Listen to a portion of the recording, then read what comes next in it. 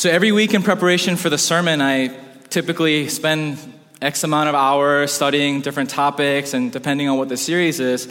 And funny that this week I actually learned a lot about dating apps. So I somehow found myself, I think on Monday evening or Tuesday morning, researching a lot of dating apps. And I learned a few things. One, there's a lot of them. So if you look up here, I'm just going to kind of blow through what I found to be the popular ones. This one's called OkCupid. There's Tinder. I never heard about Bumble before. Apparently it's very popular, but Bumble is a thing. eHarmony, that's kind of like, they're like the pioneers, right? Like even before apps and smartphones became a thing. Coffee Meets Bagel is a new popular one. Look at this. Meet Your Everything Bagel. You see what they did there? It's pretty clever, right? And then my favorite one of them all, Christian Mingle. Check this out. Love is patient, love is kind, love is here. I imagine the Apostle Paul would love them using his letter to the Corinthian church in this way, right? Gosh, he would be pretty angry, I assume. Anyway, so another thing that I learned, minus for the fact that there's a lot of them, is that in order to distinguish themselves, because there's a lot of them, they need to approach their marketing and their strategies very differently from each other. So they'll talk about that and be pretty open about it on their websites and when you download the app and all the info on the App Store about how they're different from the competition. So the way that they differentiate themselves are things like who gets to initiate conversation, right? Is it both sides? Is it one gender or the other? There's the apps that allow a bunch of free features, but also they give you a little bit of bonus if you choose to pay some money. Some of these apps are just directly targeting one gender more than the other. A big thing is their algorithms, how they encourage the matches and the pairing and what information they ask of the user in order to pair them properly. And they're so convinced that they have the best method. And then other things are how they incorporate location, whether they use your social media account or whether they don't. And the list goes on and on and on. That they're so different from each other. Use our product because it's better and it'll give you more success than the other. Now, while all these apps and, they all have a different niche focus and they have different strategies, I found by just not researching, just looking at the websites, pretty simply that they're all actually selling the same thing in the end. And it's not dating, it's not matchmaking, it's happiness. All of these companies and their apps and their websites and dating exist not for the dating ultimately, but for the happiness. They're meant to grasp and communicate to all of us that we will help you achieve your peak happiness because you'll date, we'll pair you with a partner, and then you'll get married, which will be the happiest thing that you ever do. The happiest moment, the greatest source of joy that you'll ever experience in your life. And it's not just me being a pastor and saying, oh, of course, like you're looking deep into this. Let me prove it to you. From eHarmony, the pioneers, right? Their mission statement from their website, it states, eHarmony wants you to live happily ever after. eHarmony exists to empower people with the knowledge and inspiration needed to grow and strengthen their most important relationships for a lifetime of happiness. They're not ultimately selling dating, they're selling happiness.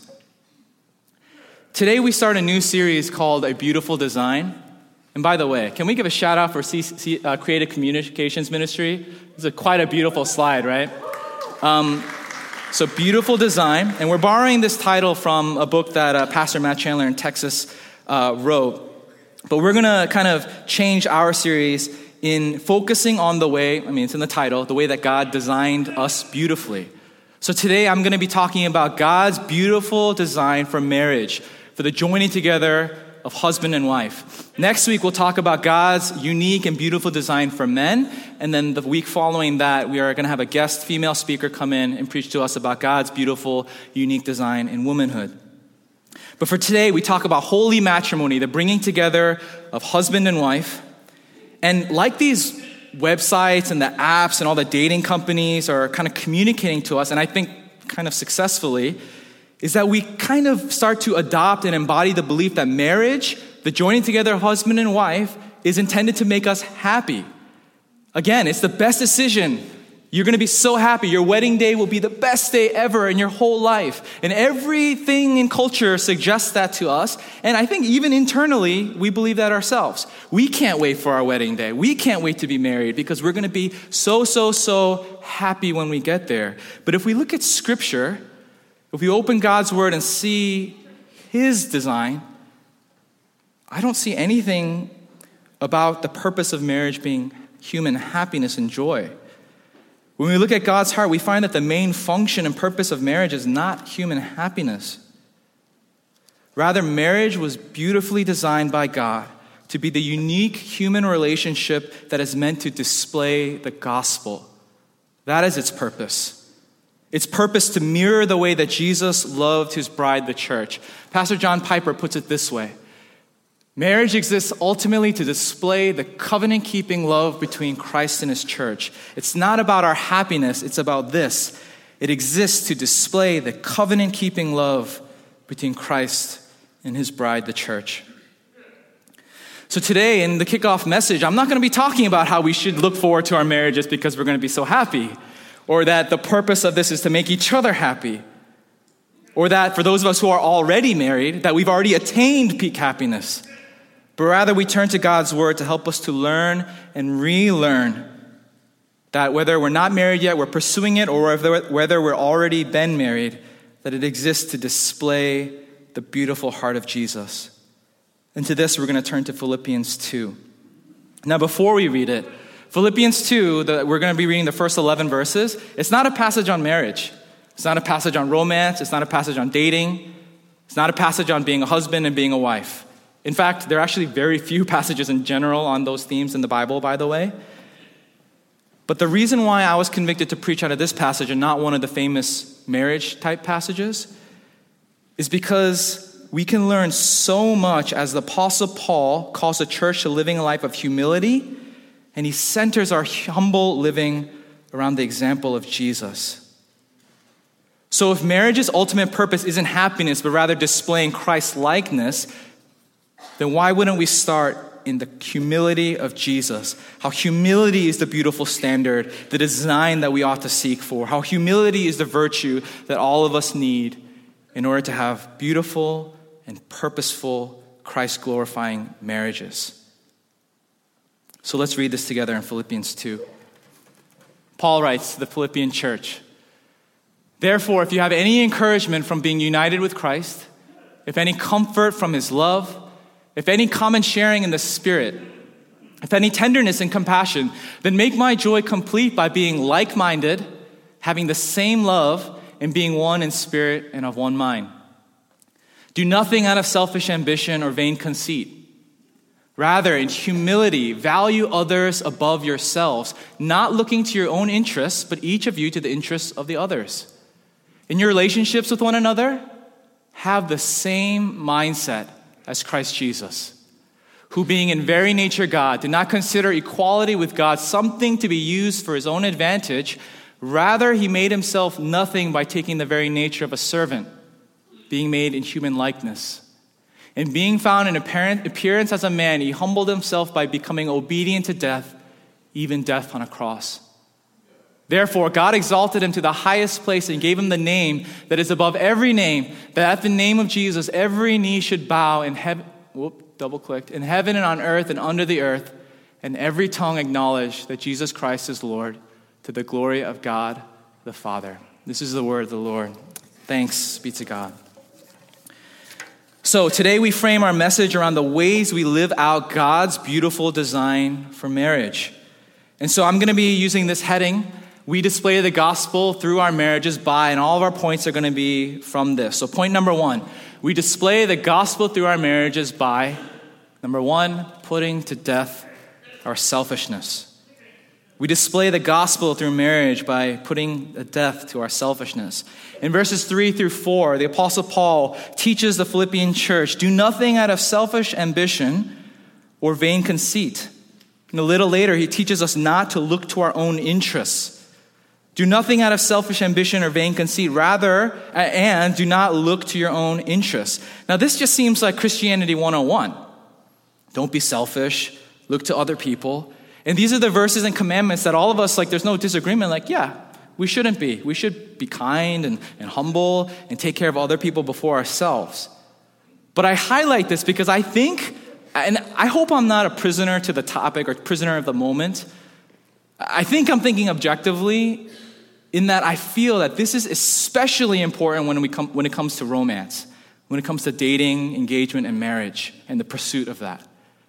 I think, again, if I'm not a prisoner to the topic, that of all human relationships, coworkers, roommates, friends, best friends, etc., that selfishness is most powerful in this relationship, not because of some sort of severity, but because it becomes most hidden and then acceptable, most justified, most seen outwardly, but we're not noticing it and identifying it for what it is.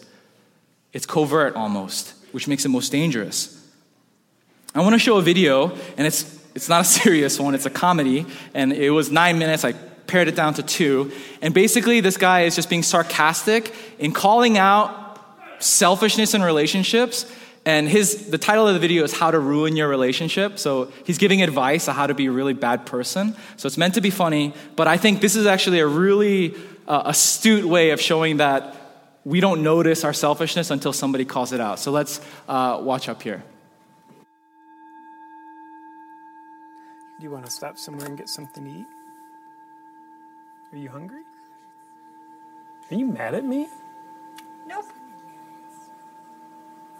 Use the silent treatment. When you're angry, instead of foolishly discussing what you're upset about, you'll get better results by becoming withdrawn and silent. Using the silent treatment also makes it easier for you to deny that you're mad, thus further punishing your partner by treating them like they're crazy because they see your anger that you're pretending isn't there. I think you should work out a bit more. You can come to CrossFit with me every day. We can be one of those power couples once you're a bit fitter. Always try to change your partner. The best way for you to get the partner of your dreams is to try and change your current partner into becoming your dream partner. They should be grateful for you because the more you try to change them, the more they improve as a person. You drive me crazy. You make me angry. I'm pissed off. Oh my gosh, now that. Always blame your partner when you're upset. The pinnacle of maturity is having the mental acuity to recognize how it's someone else's fault when you're upset. You pointing out to them that they did something wrong to make your body generate emotions that you're feeling probably instills enough shame in them that they'll never do it again. Wait, what? What do you want me to do? Oh, you don't know. Never tell your partner what you want. Expect them to know what you want. Your partner always knows what you want. The question is, are they going to be a terrible person by acting like they don't, while they cite fictional excuses like, I can't read your mind and I'm not telepathic? All right, so it goes on and on, but you get the point. We laugh, I don't know if you know JP and his videos, which are all very sarcastic and like this, in which he calls out things in culture and human and relationships and stuff. But we laugh because he's funny and being sarcastic, but also because that was us at some point, right? The whole thing of expecting your partner to know what you want, but, believing that they're lying because they're a terrible person is something that we've all experienced before. Blaming our anger on the other person because they made us that way is something I'm sure we've experienced before.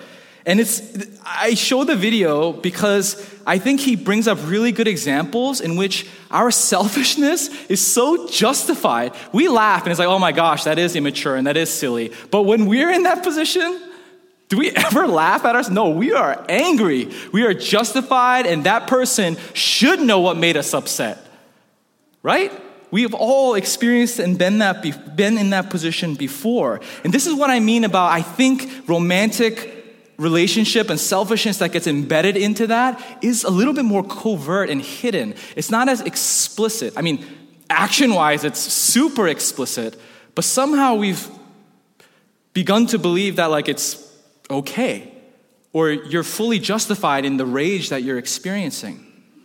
And this isn't a surprise to me. Think about, just as an example, think about the wedding industry, right? Where the whole industry thrives off of you being selfish, right?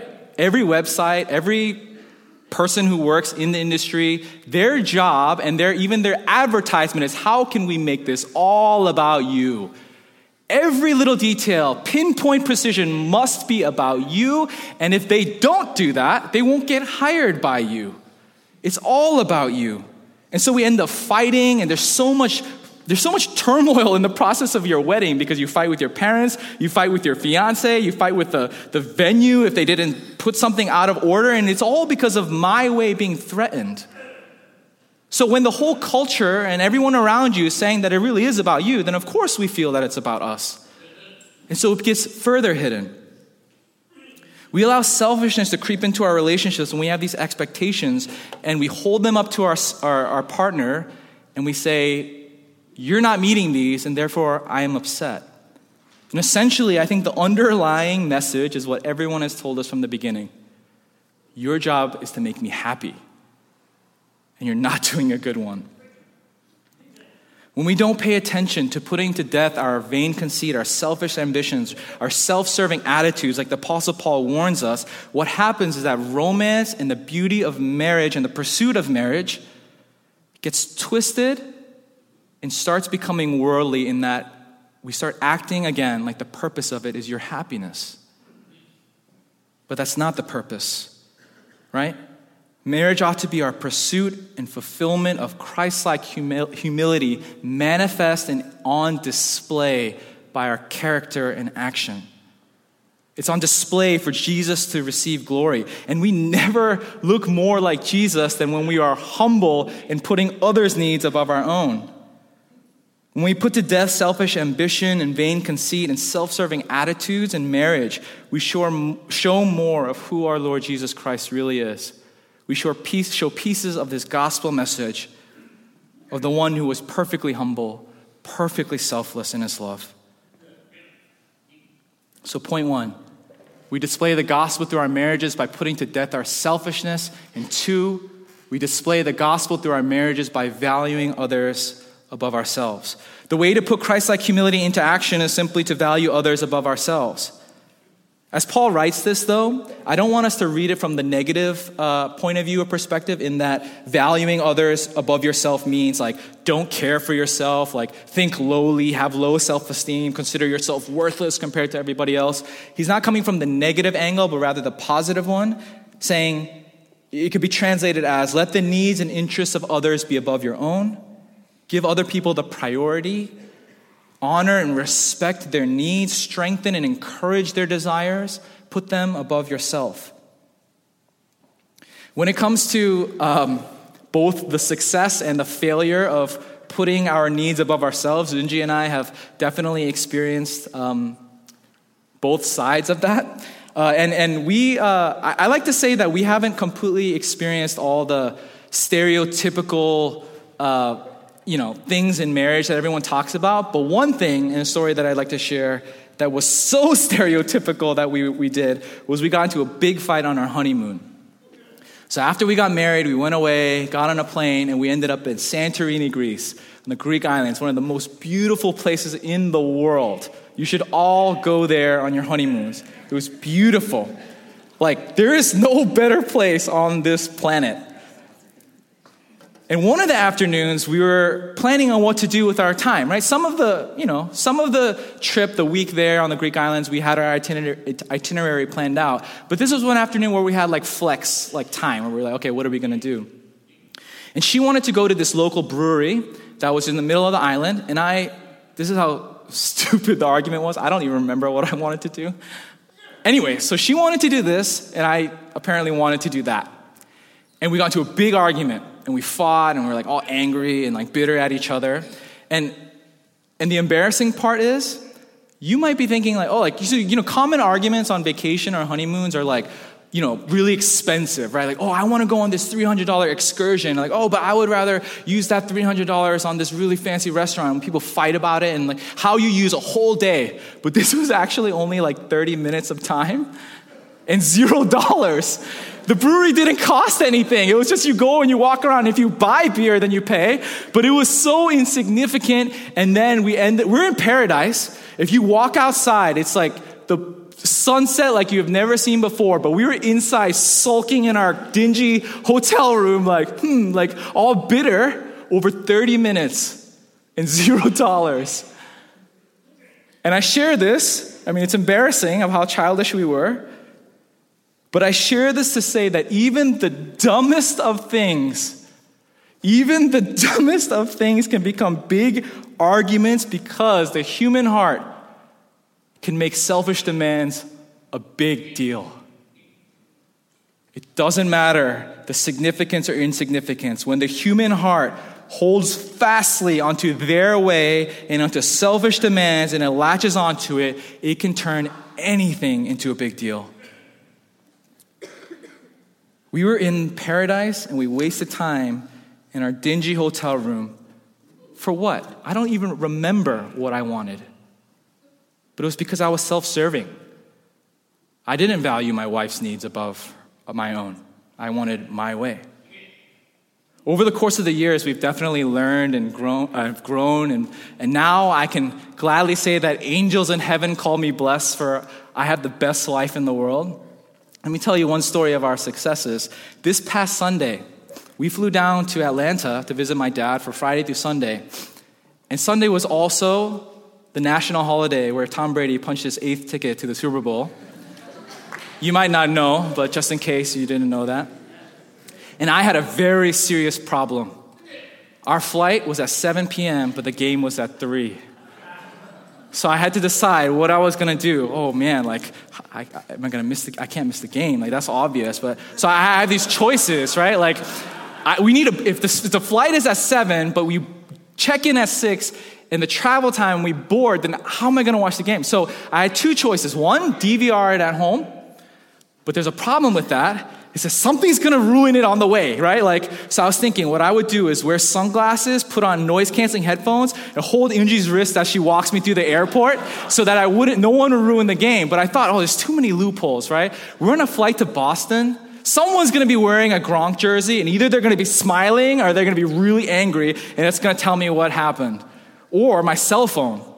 If there never buzzes or rings, everyone knows, don't talk to him. If it's going, then we won. So I was okay, that's not going to work out. So the only thing I could do is ask Unji if we can go to the airport 4 hours early. So only solution. So that's what I did. I asked her, can we go to this airport 4 hours early? And she did not. You might think she might respond in one of these ways, but she didn't. So she didn't say, what the heck am I going to do for 4 hours in a terminal? She didn't say, you can just watch it at home. It's not a big deal. She didn't say, what are you going to do for me next time if I do it for you?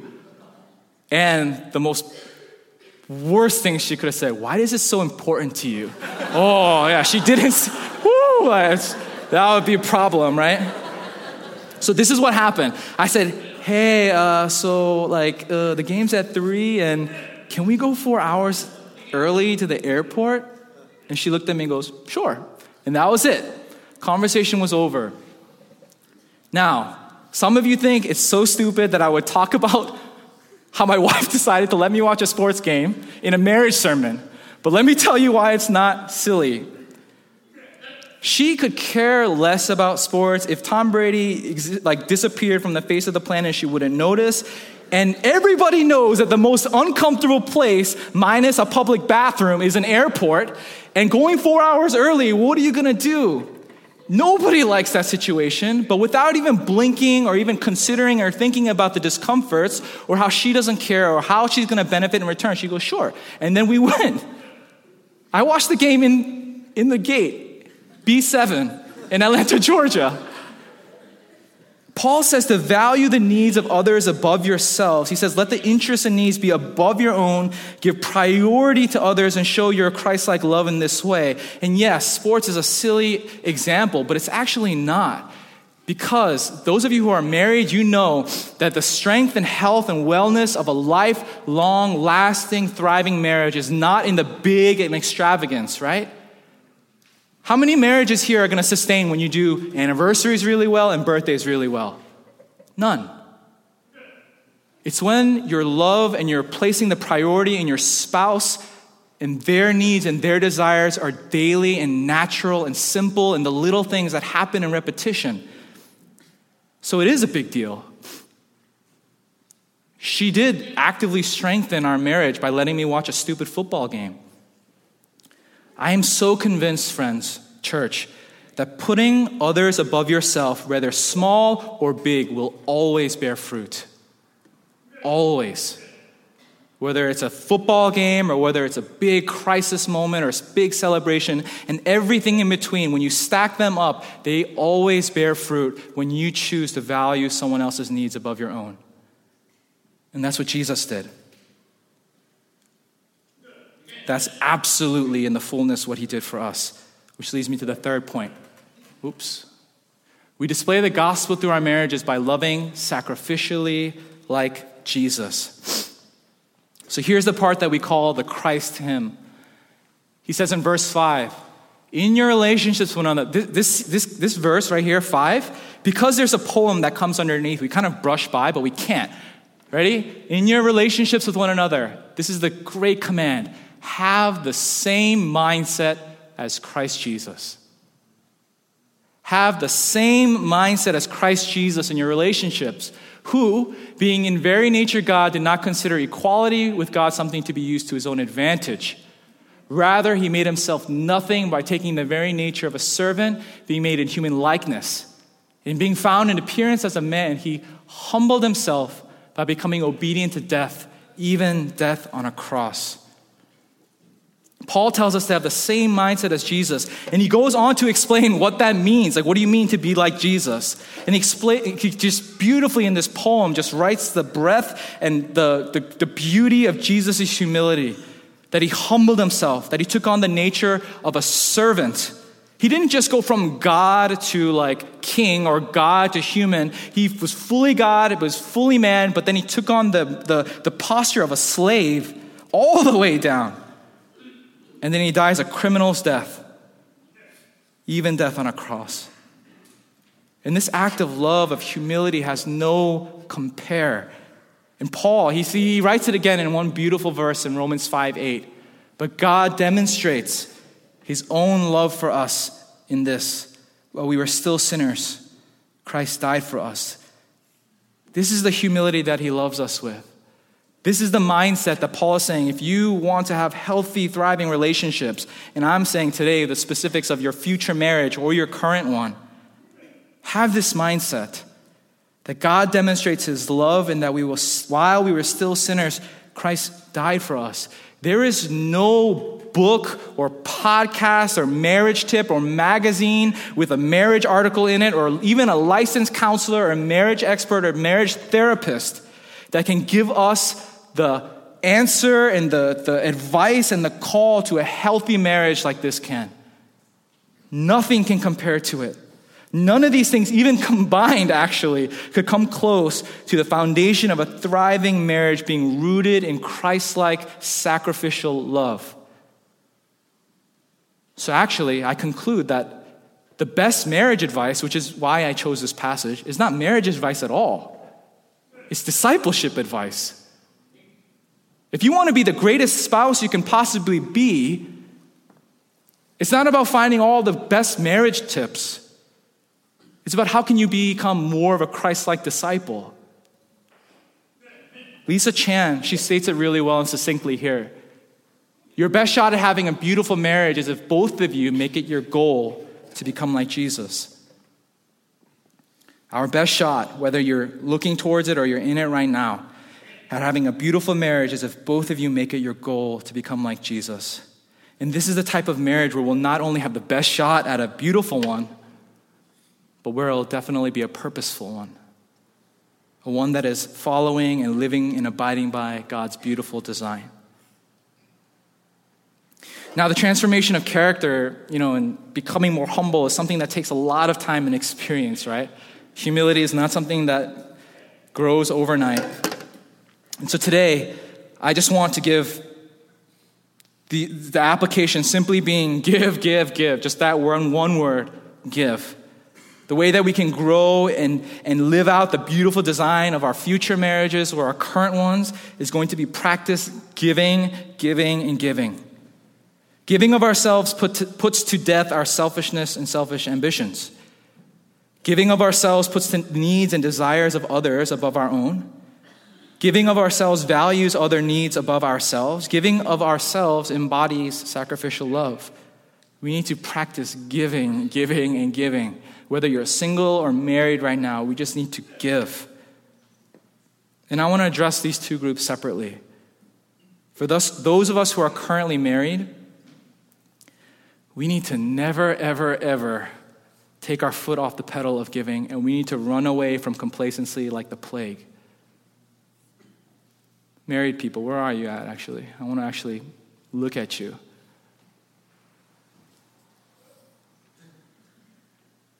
May it never, ever be said of us that we got to our wedding day and we hit cruise control.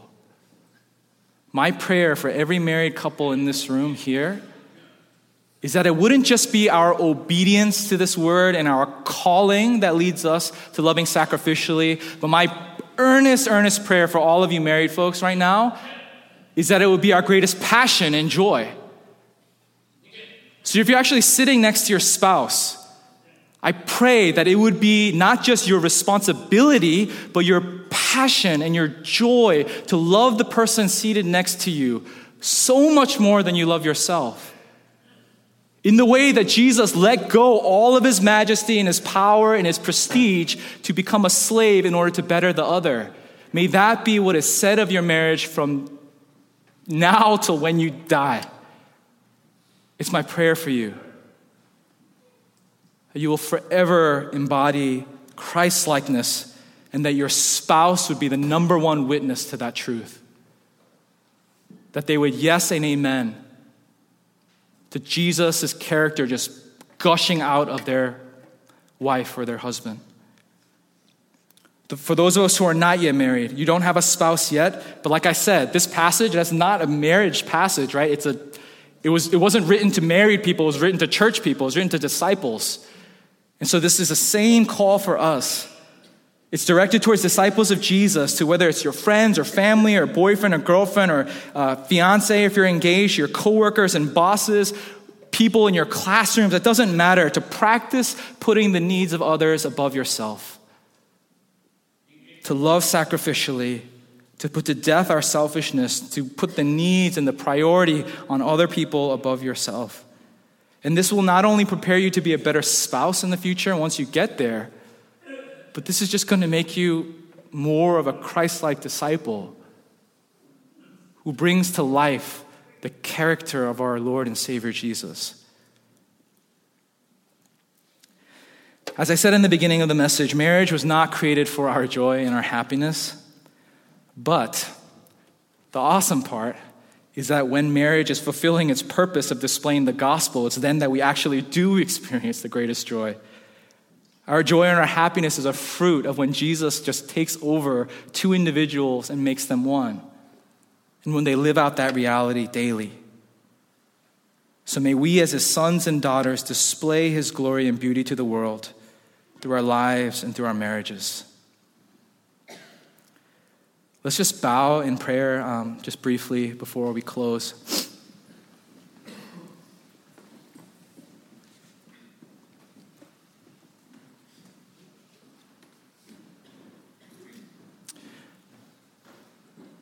Again, as the Apostle Paul calls us to put to death our selfish ambitions, to value the needs of others above ourselves, to have the same mindset and the sacrificial love of Christ Jesus, let's make that our prayer. Let's earnestly want that. And as we pray many times and many Sundays here at Cornerstone, if you want to make it into one sentence, let's pray, Jesus, make me more like you.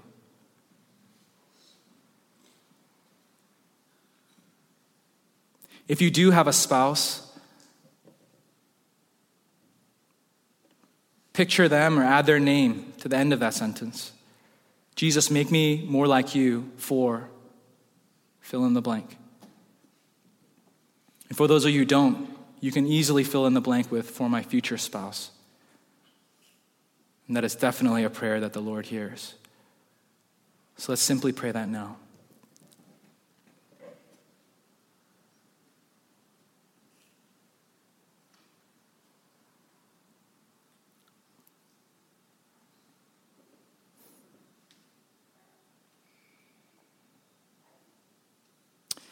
Lord Jesus, I pray that the more that we see your beauty through your word, this treasure and gift that you have given us, that firstly and most importantly, that we will be led to just fall deeper in love with you. Again, this passage wasn't about marriage. It's about the beauty of the humility of Jesus. And I pray that we would read Philippians 2, 1 through 11 and see that Jesus, who was in fully nature God, humbled himself to the likeness of a servant and even death on a cross because of his obedience to the Father and his love for his children. And would we just be in awe of that? I don't care if we grew up in children's ministry at church since we were a baby or we became a Christian recently. I pray that this message would never grow old. That we would always and always fall deeper in love, be more amazed. And then our response would be wanting to be like that more every time as well. And that's our prayer this morning, God. Not ultimately for our marriage and our future marriages, but for our discipleship. That you would make each son and daughter in this room a bearer of the likeness of Jesus in all of their life. And specific to today, Lord, we pray for humility to be I don't even know, like a rampant characteristic that just runs throughout this church. And this world would just bear or receive the blessings of our humility. That our current and future spouses would be the ones that are blessed and loved through our humility. But most importantly, to fulfill your beautiful design, that it would be on display to bring you the glory. Father, I actually do want to pause now to pray for our marriages that we do have here at Cornerstone. Surely there's difficult times and there's joyful times and there's ups and downs. But as I said earlier, God, I earnestly and boldly, passionately, even in a begging and pleading way, pray, Lord, that you would make it our passion, our joy to love our spouses sacrificially.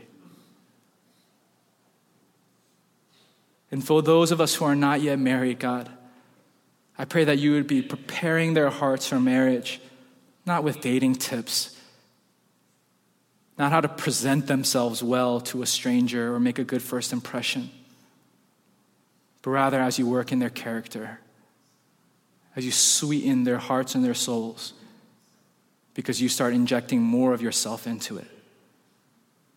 So we humbly lay ourselves before you now, asking that your Spirit would do that ministry work inside of us,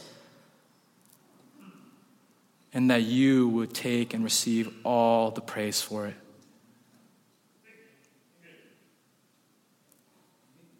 We love you, Jesus. We love your character. We love all that you are, and we want to be like you. We pray all these things in Jesus' name. Amen.